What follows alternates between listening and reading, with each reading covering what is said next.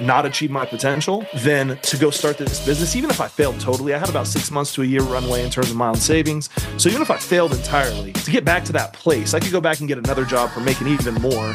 What's the shining light for them? How do they stay on the right path? I think you have to be more scared not achieving your potential than scared of something going wrong.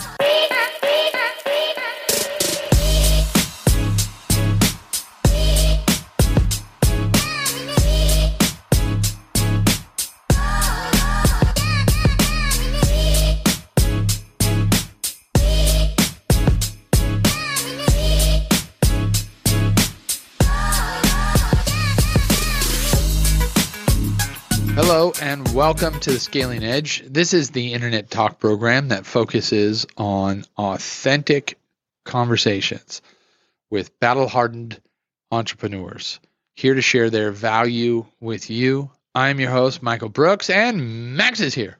Always here. Super excited. It's a Saturday. Yeah, man. This is a Saturday. I like the Saturday shows. It is far more chill. Not getting peppered with messages.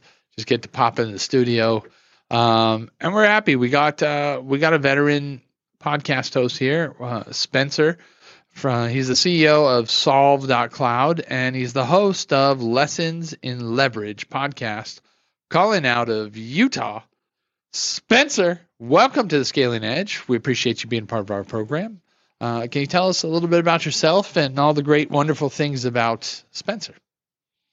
Yeah. I'm just a guy who, growing up, had some interesting experiences that pushed me in entrepreneurship. And once that happened, I started to realize that there's this concept of leverage that really changes people's lives. And a lot of people don't really know. And I use that in the broadest terms, just in terms of, something that multiplies the outputs. So, starting when I was really young, my parents were in the military. So I was born in the Philippines, and we actually were there when Mount Pinatubo erupted. I don't know if you remember that, but it was the second largest volcanic eruption in the last 100 years. And I don't. Where in the Philippines were you born?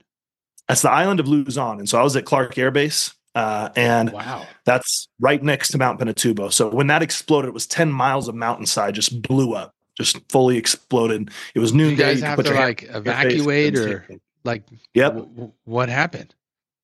Yeah, that's a long story, but the short of what happened was my dad was in security police, and so he stayed there with the military to run a lot of the evacuation. And my mom, with 6 kids, I was the youngest, being just 2 at the time, she took off with us and had no idea where we were going. I mean, the military was trying to figure out how to get us out of there safely, and so we ended up going to several other islands. They had a typhoon come in that grabbed all the ash and dumped it on us. They put us in Guam thinking we'd be good there, dumped a bunch of ash on us. Roofs were collapsing. They put us on a Navy carrier that was overfilled. So we ended up going through a whole bunch of stuff. We slept one night in cardboard boxes in a field. And so here's my mom with 6 kids, doesn't know how to get a hold of her husband. And so that sort of chaos was just sort of a very formative event for my family. How old were you?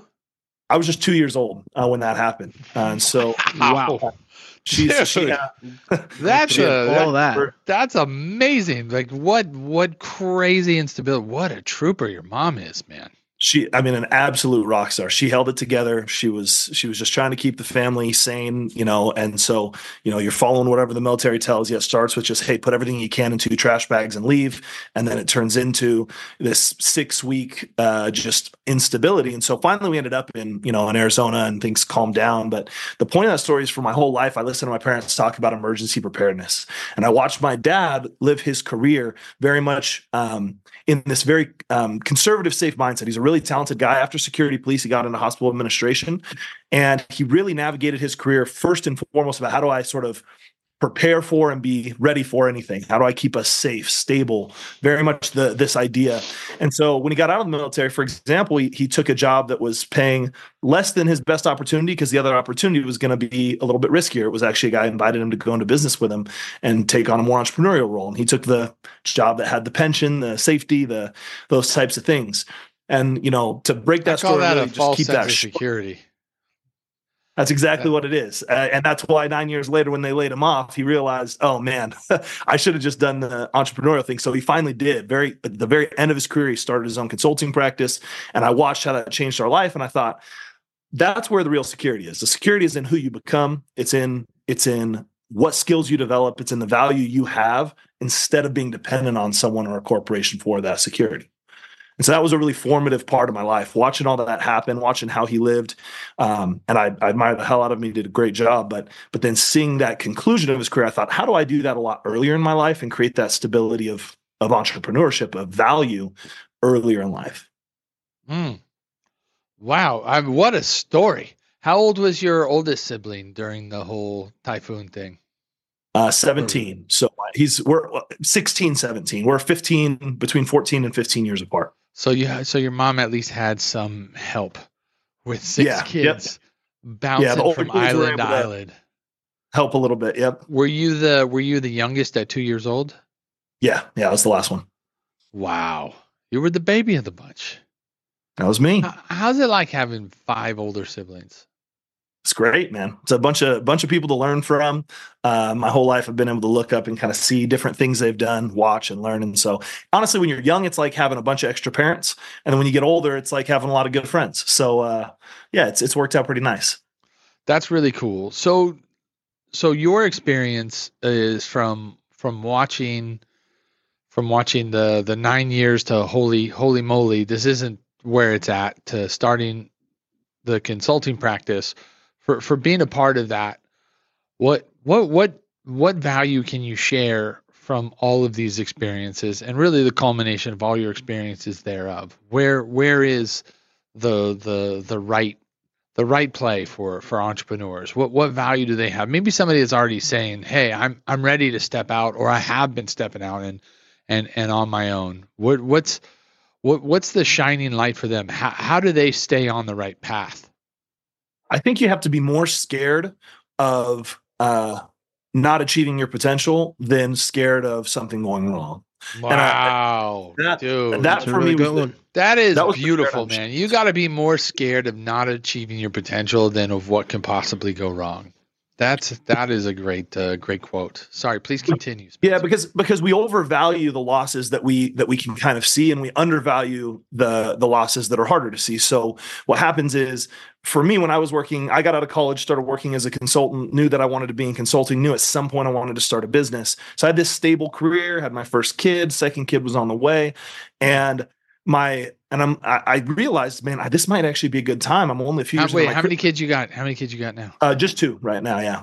Well, and so Utah, that's a starter. That's a starter set. So starter kid. Yeah, that's right. So as that second, my wife was pregnant with our second kid, and I had a stable job, good salary, was making maybe $120,000 at the time, and I thought, all right, I really feel like there's this opportunity to start a business, but in order to get myself mentally there, I had to come to grips with the fact that it was more risky for me to stay in my job and just get these incremental raises and not achieve my potential than to go start this business. Even if I failed totally, I had about 6 months to a year runway in terms of my own savings. So even if I failed entirely, to get back to that place, I could go back and get another job for making even more. And I could get back to that place in a year and a half. So it wasn't actually that risky to go out. But if I went out and was successful, the multi-million-dollar upside of that was a huge potential cost. And so once I could get my mind around what that potential cost was of not going out and trying to do what I thought I was capable of, then it made it a no-brainer. I just had to ask my wife, make sure she wasn't going to leave me. I was like, listen, if I lose everything, have no money, we move in with your parents in the basement and have literally nothing, would you leave me? And she's like, no. And I was like, great. And I got nothing to lose then, so might as well, get started. And so that was the big takeaway. You must really like your in-laws. Oh yeah. Oh no, I wouldn't let it get to that. Talk about desperation. I'd be like, okay, it's not going to be the basement of your in-laws, but it might be a 1-bedroom apartment for all 4 of us. That's right. That's a better solution. But sorry, please continue, Spencer. Yeah. No, so it's just to say that I think that's a big takeaway that people have to realize. And then that as you start to run a business, you get into the same zone, right? Once you've got a fairly successful business and you're making good money, it's easy to fall back into this mindset of, how do I protect what I have? How do I protect against the really perceivable risks or fears? And then again, undervaluing the long-term upside, fear of not achieving that long-term upside. And so it's this constant pattern that reemerges that you have to fight against. And if you do, then you start to notice that a lot of the uncertainty that scares you is is just not real. Leaning into the uncertainty is where all the upside is. And so when you're properly balancing those risks, then it makes it a lot easier to keep going, pushing further. And that's just one of these concepts that are high leverage mindsets that people have to develop. And if you get stuck in low leverage mindsets, then you just keep playing low leverage games and you wonder, why am I not getting the same results? How would you define a high leverage mindset? Yeah. So for me, the word leverage is all about multiplying the output. So leverage, a lot of people think leverage and they just think capital leverage or, financial leverage. I'm talking, if I have a lever of any kind, it allows me to move more with less effort, right? Just in the physical world, thinking of a lever in the physical world. And so people will look at really successful people and they'll say, oh, they must be working way harder than me, be way smarter than me, must be willing to sacrifice their whole family life or something. And so they tell themselves stories because then if that's a lot of time story, it's yes. A lot of time it's yes. But those things, but there are also highly successful people that know they're doing it the wrong way. That know it could be a lot easier. And then you're saying that's how you deploy the high leverage mindset is you go, okay, how do I pull these levers? And that's something that people don't learn oftentimes until later in life. Yes, exactly. And there's a lot of people that are with all those same problems that are not making a lot of money. And so I would argue that when you look at that, it's not so much that making more money or being more successful requires those things. It's that you see trends of people who might do that, and then you just overgeneralize. So if you can find the right mindset, that the mindset change is what unlocks some of the tactic changes. The tactic changes unlock some of the result changes. And so when we think about leverage, it's being willing to ask a better question. It's being willing to ask a question of, instead of assuming it's impossible or assuming that it's too hard or I don't have what it takes, what would it require in order to get the kind of output from my inputs that I want? Once I ask the right question, then I start to see different results. And even if that means that you're not going to be an entrepreneur, even in a career, there's people who move up much faster in their career and people who stay stuck. And again, that comes back to they learn higher leverage skills. And the people at the top employees in an organization are the people that are wielding the most leverage. They're able to use labor leverage to get other people to get results. They're able to use technological leverage, such as code, to produce outsized results. They're able to wield media leverage and get a message out to an audience more effectively, a larger audience. They're able to wield financial leverage, capital leverage on behalf of the company and get results doing that. But they're developing these things that allow them to get bigger results for the company, which means the company wants to pay them more. And so even if you don't want to be an entrepreneur, you have to develop these right mindsets. So how does somebody go about developing this mindset? Because you take somebody who's maybe worked for 9 years and then gets laid off, and then that's going to be an emotional shock to the system. Right. Hopefully not everybody has to go through that. How does one begin to change their mindset to a high leverage mindset? I think you just have to tell yourself the truth is the first step. You got to stop lying to yourself. We want to tell ourselves stories that make us feel comfortable. If you tell yourself, and that's the biggest compliment I think I've given anybody in a long time. You got to stop lying to yourself and tell yourself the truth. That's a lost art. It's a lost art, and you see it all over all the time. The number one person people lie to is themselves. And that's a massive, I just didn't want to gloss over that, Spencer. Sabotaging. That was such a big statement. So please continue, but that really rings true.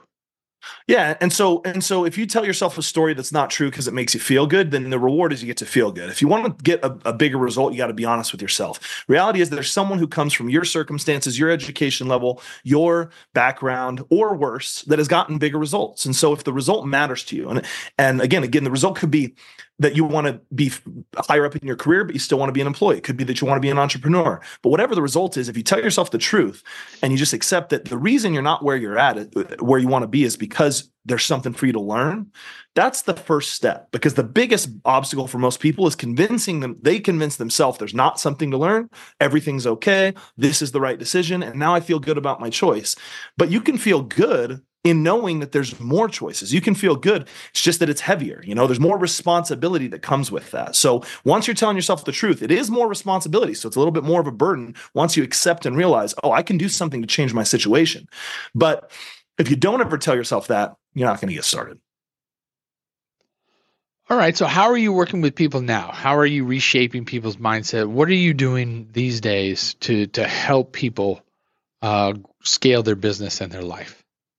So the biggest thing is the podcast that I'm trying to expose people to stories. One of the interesting things is a lot of people.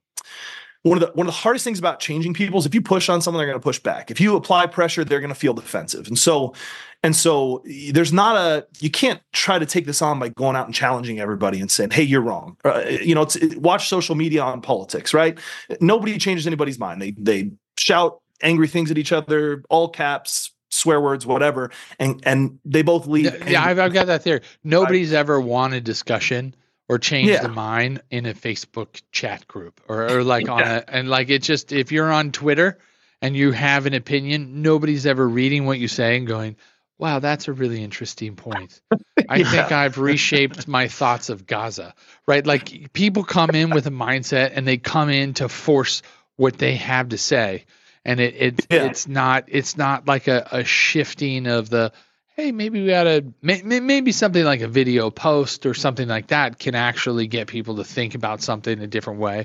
But it's very difficult. And I've seen it for years. I'm like, why am I used to argue with people on Facebook. And then I just realized that I had a better chance just being a troll. Oh yeah. Like my objective was just to have fun with people and watch them become lunatics. Like I was like, this is the best I can get. But yeah, no, it's there's no changing the mindset. So sorry, man, I apologize. So, please so that is to say that one of the most effective ways, right? If we learn from one of the most effective strategies that we've ever seen in history, which is religions. Why are religions so prolific and have existed for thousands of years and got people to comply or change the way they live? It's because they use stories. Stories allow people to go into this trance and see themselves in the story. They're able to say, oh, okay, I can see how that worked, and make their own decision. It has to be their own idea. And so with the podcast, what I'm trying to do is get people to come on and tell their story, explore their story, explore key moments of self-reflection where they said, oh, I was thinking this way, and then I had this experience and I started to see it a little differently. And because it's not attacking anyone, someone listening to that podcast can then say, oh, hey, I was thinking that way. Maybe I should go through that. And so when you hear a compelling story and you can resonate or relate to that story, I was in a similar circumstance and you tried that and it worked. Okay, should I be thinking that way? And then people get a little more self-reflective. And so storytelling is such a powerful way to get people into this trance state where they're disassociating. It's not, am I right or am I wrong? It's just an idea to consider. And so my hope with the podcast really is to get people to find examples of entrepreneurs or successful people that they can relate to and who went from lower leverage mindsets to higher leverage mindsets and see, oh, that could solve a problem I have right now. Because I also just believe it has to be the right time for everybody. You're not always ready, but for me, it's like reading. It's like books. I love books, but I start books and stop after the first few chapters all the time if it's not the right book right now. I'll come back to it again in the future, but if it's not the book that's going to solve a problem for me right now, then it's not going to stick. I'm not going to remember. It could have the best information in the world. And so you got to catch people at a time where everybody out there might be going through something challenging right now, and they need to find a story they can relate to that will unlock that next step. If you catch them there, that's going to be a really powerful start. And then you can take them down the journey because now they're curious and they're wanting to learn, and they know that that's a skill set they need to develop. Can you tell me about anybody that you've had a direct impact with that has engaged with you with some of this, and it could be in any area of your life, any area of your business, who's had the biggest impact on their business or their life for engaging with you in one way or another? Yeah, I mean, there's a lot of examples. The areas that I try to do this the most, because I don't like work with people on this outside of the podcast. The podcast is kind of my giving back. So the areas this shows up most is in running my business. We have about a 60-person consulting firm. And so doing coaching and mentorship for That's people. Solid. That's Solved. That's solve.cloud. Yeah, that's right? solve.cloud. Yeah. Yep. Okay. And then, talk to me about solve.cloud a little bit. How are you working with people with Solved? Yeah. So, I mean, I'm trying to build obviously my people into leaders because in order to get the results that I want to get, I have to be able to create the people to do it. And the other area that this comes up is in my investments. So I invest in other companies and with the founders of those companies, helping them get the results. So if I had to list one example that would answer your question of what's one area maybe that I got the biggest result, it was actually in an investment that I did into a property called Outpost X, which is in southern Utah. It's an otherworldly hotel stay. It's a very interesting concept. But the founder and I are good friends, and he was in a pretty tough spot, and specifically really felt like he was going to give up. Wasn't sure he could do it, and so I started taking him through questioning some of these beliefs. For example, at the time he had this belief that he wasn't good enough, that he had made all these mistakes up to this point in the project, and that because of that, how could he ever sort of be successful? Now, mind you, he had started and sold a successful business in the past for 17 million. I mean, this isn't like an unaccomplished person. So it's not like he had never accomplished things. And yet he was so beaten down by some of the struggles he was in that he started to have these low leverage beliefs creep in. And so there's really a 3-step pattern of trying to unlock this, right? And the first thing to do is to figure out, get the person to question, is this true, right? He was telling me, man, I could have done this for so much cheaper, and I could have done it better. And I could have, if I would have made this choice earlier, then that would have saved us $200,000 on this. And I said, okay, but is that true? Just try to help him assess, is that really a true belief that you have? And he started to say, well, actually, no, that's not true, because by doing it this way, this happened. And, then we were able to get this engineer, and that led to building for even less total cost. And we found this foam that we ended up with this whole new strategy of foam development. We never would have got there without that step. And so as he really started to question, is that true? Is that story you're telling yourself the whole story? Is that a complete story? He ended up at really saying, well, no, that's not a complete story. Those mistakes I made are the only reason we're in business. It's the only reason this project actually has a chance to succeed. And I had to make those trade-offs. And I did. I'm saying I should have got a contractor instead of running all the construction myself. But I actually went and talked to 15 different contractors, got stated bids, and we came in under all those costs. So really, even though I made mistakes, and so your brain wants to just make the story coherent, so it just forgets a lot of the data, tries to delete a lot of the data. And when you get someone to really start questioning and saying, is this really the whole story? You sound like my grandma. Then, now you sound like my grandma. Just her story is whatever it is. And it's let's go of whatever is unfavorable. I call that the conversation. People have a conversation in their head, and their conversation is designed to protect them. And that's where what you said about being honest with yourself comes in, right? I can get my conversation to do my defending for me. I don't have to deal with the reality that I betrayed somebody, or I hurt somebody, or I hurt myself, or I failed somewhere. I don't have to deal with that, because my conversation does or creates a story that does the defense for me. And it always ends with, well, I'm sorry you feel that way. That's I'm sorry you feel that way. That's the one that I think is the most inauthentic, the most the greatest. If you're saying that you're just on a path of destroying a relationship. Yeah. And so I think that's the first step. You gotta really assess, is the story even true? And then that starts to open up some cracks in the story where you start to realize maybe it's not true. Then you start to understand, okay, what is this costing me emotionally? Why am I telling myself a false story? And you start to see that maybe it's making you feel safer. Maybe it's making you feel more validated or justified or whatever it is, right? And it's meeting some of your needs. And then you're able to then break through that and start to say, all right, what if that belief didn't exist? What if the opposite of that is true? What if I didn't hold on to this story that is punishing me? And that starts the real process of change. You start to see a future without that story that's way better, and you get really excited about that future, and then you can latch onto it and start to grow. And so that's the journey we went on with him. And now here we are. That was, a little over a year later. His project's about to go live. He got connected with one of the top people in this space who gave us a loan to finish the project and is excited about it. He's sold out for a year plus. And so he's doing all this great stuff, and he just had to let go of this story that he was telling himself that he's not good enough and he was screwing everything up because it wasn't real. And I think those are the types of breakthroughs everyone can have. And that I still work on myself. It's not like this is something you learn and then it's just easy. You still have to fight your own story every day and find these stories you're telling yourself that aren't true, because in shedding those, you unlock massive leverage. You unlock massive capability to go amplify your results. That's amazing. We've gone a little over time, but I don't feel bad about it at all. Spencer, this has been very exciting. How do people find your podcast? How do they find you if they want to work with you? What's the next step to getting direct with Spencer? Yeah, if there's something that you need from me, happy to help. Lessonsinleverage.com is our website for the podcast. Feel free to go there and subscribe on whatever channels make sense for you. And if you need help with technology, at solve.cloud, the consulting firm, we help companies, specifically SaaS companies and financial services companies, with salesforce.com and generative AI. So if that's a space you need help, then feel free to go to solved.cloud. That's solvd.cloud. And then you can contact us there and we can help you out if you need help. Well, I think that's a lot of people that are part of our show definitely need help with Salesforce and generative AI in their SaaS businesses. Very strong audience in that space, but I think everybody can one, appreciate your story, appreciate your authenticity and what you've shared, and then also some of the points that you've shared here, some of the things you've shared about being honest with yourself and your thoughts on security, I found very refreshing, and I'm appreciative that you've been here. Spencer, thanks for being a part of our program. Thanks for being on the Scaling Edge. We appreciate it, and we're going to see you soon. Cheers. Hey, thanks so much, Michael.